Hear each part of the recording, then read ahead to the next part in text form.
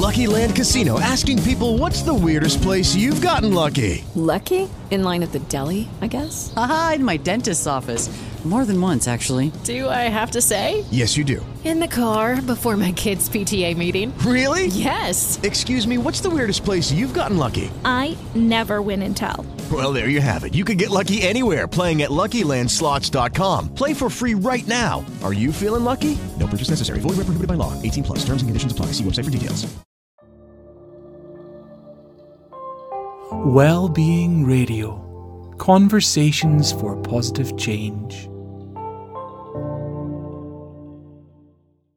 Hey everybody, and welcome to That Guy Who Loves the Universe, a radio show dedicated to the exploration, investigation, and examination of all things spiritual. I'm your host, Sean Patrick, aka That Guy Who Loves the Universe. I'm the author of the best-selling book, That Guy Who Loves the Universe, and founder of the publishing house, That Guy's House, which is a spiritual publishing company dedicated to mind, body, spirit, and spiritual stories. And today's topic is a perfect place to begin this journey we're going to go on together, because our topic is the start of any great spiritual story. It is the gateway experience to our spiritual journey, and it's the thing that started my own spiritual journey over 10 years ago, and the thing that seems to have started hundreds of people's spiritual journeys whose books come across my desk every day, and that is The Dark Night of the Soul. Such a powerful statement, such a incredible gateway to who we are, not nice to experience at the time, and something that so many of us know about and so many of us talk about, but have never actually dissected the concept, and that includes me. It's something I've been speaking about so long, and it was only in prep for this sharing that I got to learn so much more about it. So today we're going to be looking at what a dark night of the soul is, how it shows up in your life, and how it can be used ultimately for a creation of meaning and fulfillment in your life. And we're going to be speaking to the incredible Catherine Abbott Jones, who is the author of The Reluctant Alchemist, and she's also a trauma therapist. So it's going to be really exciting to hear how this concept of dark night of the soul shows up for her clients. One thing I find really interesting is, and I am what you could call a recovering Catholic. That's how I was raised, and I steer clear of Christian and Catholic things, so to speak. However, I was happy to learn that this phrase, Dark Night of the Soul, actually originates from a Catholic poem that was written by a guy called John of the Cross.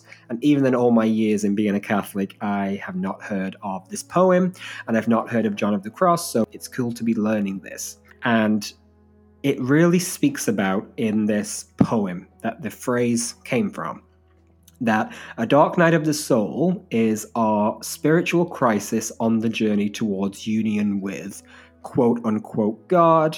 Of course, replace the word God here for anything you'd like to call it. My preferred phrase is the universe. That's why I'm that guy who loves the universe. But light, higher self, consciousness, love. A spiritual crisis occurs when we have our dark night of the soul because there is some problem with our arriving at our union with our higher self. Now, most of our lives are spent in a pursuit of pleasure, but I think it's more than that. I think it's status, power, security. We're trying to find a way in this world where we are ultimately what we perceive as safe, and we try and find that safety in things. But effectively, we all arrive at some point, some sooner, some later, but we all arrive at a place where we know that's just not going to cut it anymore. That constant roller coaster of seeking pleasure, avoiding pain, seeking pleasure, avoiding pain, seeking pleasure, avoiding pain. I mean, it becomes boring at best and absolutely harrowingly depleting at worst. And I do believe the harrowing, depleting end of the story is the Dark Night of the Soul. I didn't call it a Dark Night of the Soul for so long. I like the phrase the bathroom floor moment. That's what I call it in my book. I don't think I'm the person to have coined that phrase. But yeah, for me, it's that moment where you are so depleted, scared, anxious that you lock yourself in your bathroom lie on the floor just to find some relief, some prayer. That's how I've understood it. It's that bathroom floor moment. Mine occurred over 10 years ago. It was a summer's evening in the year 2010, and I was still young, so I'll pat myself on the back for that. I was 22 at the time, but I was so just aware that the way I was living my life wasn't working out. I was a fresh college graduate. I had a great job. I had a fancy apartment. My life at the time was very much, as so many people of my age, it's very much about this constant pursuit of pleasure. But it's awfully harrowing when you learn that that's just not going to work. Anyway, the Dark Night of the Soul is a crossroads. And I think it's really important to know that the Dark Night of the Soul is a crossroads between knowing that how things have been aren't working anymore, but also ultimately having no idea how things can be better. The phrase does originate from a religion, which, I said I don't necessarily like, but either way, I'm fine with it because I love the phrase and the concept. Religion doesn't get to monopolize what is a spiritual experience. So as much as it does originate in religion, we all know that this experience of the Dark Night of the Soul is completely universal. And also, there is a difference between feeling sad, feeling depressed, and having this monumental shift, which is the Dark Night of the Soul. And I have to say what I believe to be the difference is a Dark Night of the Soul is useful. It comes of service. It is about awakening you to something deeper, so you arrive at a place of deeper meaning in your life. I also believe, as much as it is a spiritual term, and I very much speak about the Dark Night of the Soul from a spiritual perspective, it's not just happening in our quote-unquote soul, it's also happening in our brain. There's a level of trauma coming up. There's a level of fight or flight. Chemically, I'm sure cortisol is being released left, right, and center, where we are literally terrified of our ability to survive. There's caveman instincts that come up here. So it's a really great, juicy spiritual topic, and it's so nuanced. Like, you can't just think, oh, I'm having a Dark Night of the Soul and the next day I'm better. No, it's like a multi-layered, faceted, incredible serving experience which shows up in all of our lives, which can be applied to greater meaning and fulfillment in your life. We're going to be discussing this more after the break. We're going to be chatting with Catherine Abbott-Jones, author of The Reluctant Alchemist and trauma therapist. Until then, contemplate on what your Dark Night of the Soul has been and how you have overcome it, whilst we have a quick music break. I'll see you in a bit.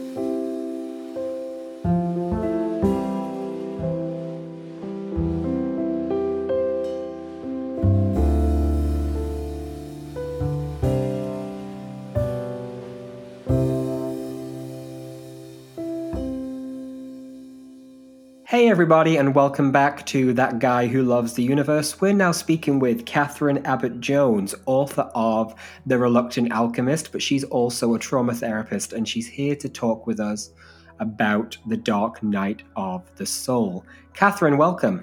Thank you. Hey, Sean Patrick, how are you? I'm great. How are you doing? I'm really fabulous. Thank you. Really interesting topic we're talking about this month. And it's what I've said is the beginning of any great spiritual story, but it's that thing called the dark night of the soul. Is that a phrase you use, and what does it mean to you? Honestly, it's not a phrase that I've used a whole lot, but I think it's a really powerful phrase. And I think it's very evocative. And if you think about it, a lot of people who've suffered trauma have had maybe not just one, but maybe many dark nights of the soul, at least as I define them. For me, at least, a dark night of the soul is when you feel utterly and completely alone. Yes. And without resources and without support, that you feel lost and maybe betrayed, and you really don't see a way out of a very, very dark place. Absolutely. That's really what came to light in some of the research I was doing for this episode. Was it really is that crossroads between knowing that where you are and what is not the life you want to be living is not the way you know you should feel, but also you don't yet have the skills, the resources, or even the know-how about how you're going to move your life in a different direction. It really is it's a real tough place. As a trauma therapist, how does this show up in your clients? Is that a phrase they use, or is it more abstract than that? It's not honestly a phrase that they use. I think simply because of when I am wearing my trauma therapist hat, I'm working, as a licensed clinical social worker. Sometimes I get into spiritual discussions with clients if that is a direction they go in, but I typically try to follow my clients. I try to meet them where they are. And so I'm not trying to throw any of my beliefs or thoughts. And so it's a term I actually may use more now that I'm thinking about it, and that you've got me thinking about it a bit more. But clients is that often when people come to me, they are in the dark night of the soul, and they are looking for support, help, a new perspective, some way of lifting themselves up to find their way out of that dark cave that they're in. Yeah, and it is often something we put a name to in retrospect. I've never heard anyone say, I'm currently having a dark night of the soul, because people are talking about it, about when they had a dark night of the soul. And as you just said, when you're working with clients, you are in a more clinical headspace. Yeah. And the phrase is very much grounded in spirituality. It's actually a Catholic phrase, believe it or not. Right. But it really means the spiritual crisis on the journey towards union with, quote unquote, God. From your more spiritual perspective, because we know you've got that great, awesome book, The Reluctant Alchemist. From your spiritual perspective, hearing what the original definition is, what further light can you shed on it? Well, I can say that the book itself, The Reluctant Alchemist, was born of my own, one of my, because I think you can have more than one. 100%. You can have many dark nights, and you can have, like, when I say many, I mean M-I-N-I, like small dark nights that don't last as long, and then you can have like really big ones, and that maybe last a little longer. And the really big one that I had, that was the spark of the book, right, and is the reason the book exists, was the dark night that I experienced when I realized that my marriage was coming to an end. And I was living in London. I had been living as an expat princess/wife for the last 15 years prior to that. I had left a job in the States when I did that. I'd been raising my two fabulous children. I had let my licensed clinical social worker license lapse. I hadn't kept it up. I hadn't worked in 15 years. I'd been following my husband around the world. I didn't feel that I had any skills. I didn't know, I was living in London, so I obviously wasn't going to be able to live in London anymore if we weren't going to be married. So there were so many aspects of it. I didn't know what I was going to do. I didn't know how I was going to support myself. I didn't know how my kids were going to be. I didn't know who I was anymore if I wasn't this, wife and mother and expat wife living this peripatetic life. I was devastated. I knew that my life needed to be completely different, but I had no idea how that was going to happen. Yeah, absolutely. And that is the piece of the puzzle. I mean, I've done, in all of the research I've done theoretically, but also all of the people I've spoken to, or all of the theologians who have commented on this, it's just something you have to endure. And that's a real tough thing to say to, you're on a spiritual self-help path. The go-to is to do things. The go-to is to apply wisdom or techniques to ease a pain. But when we're on this topic of Dark Night of the Soul, nobody yet in all of history and all of the gurus can offer anything other than to endure it. Well, the image that comes to my mind when you think of someone enduring something is someone sitting there with, clenched teeth and clenched fists and just like sort of with their head down with the storm raging around them. And they're just sitting on this rock, totally exposed and thinking, God, just let this end. I just need it to end. The image that I would want to put forth, or that I would suggest, that if you find yourself in that space, if you find yourself really lost and alone and not sure what to do, is to just sit down and to stop doing, right?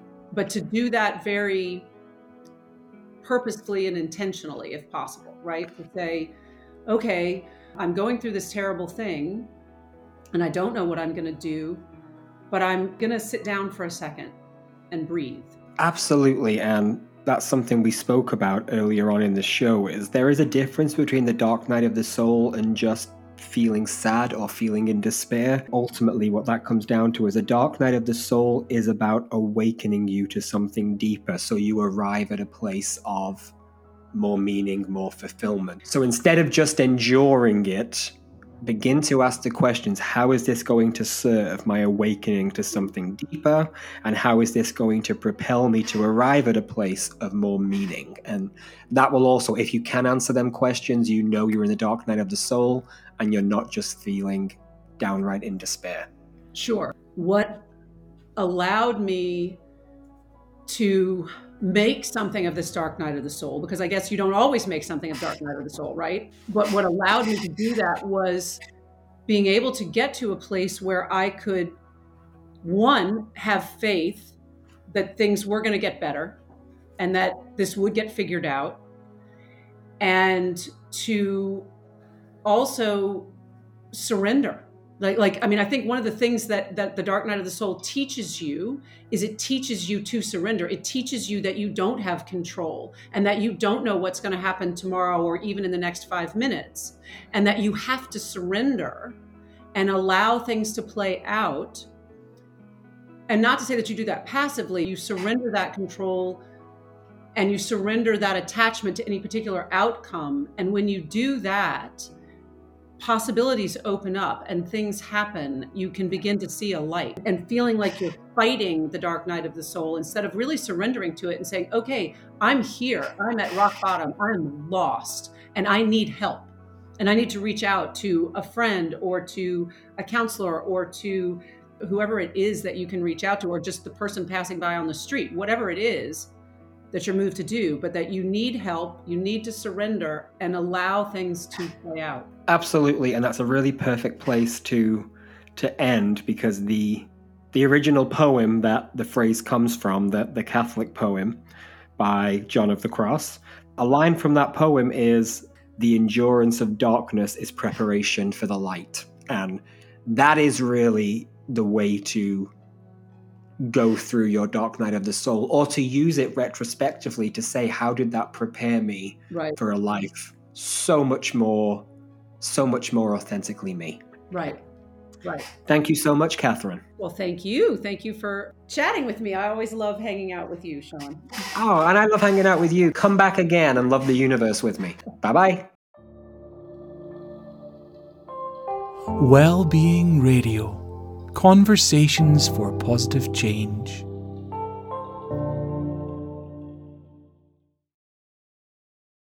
Lucky Land Casino, asking people, what's the weirdest place you've gotten lucky? Lucky? In line at the deli, I guess? Aha, in my dentist's office.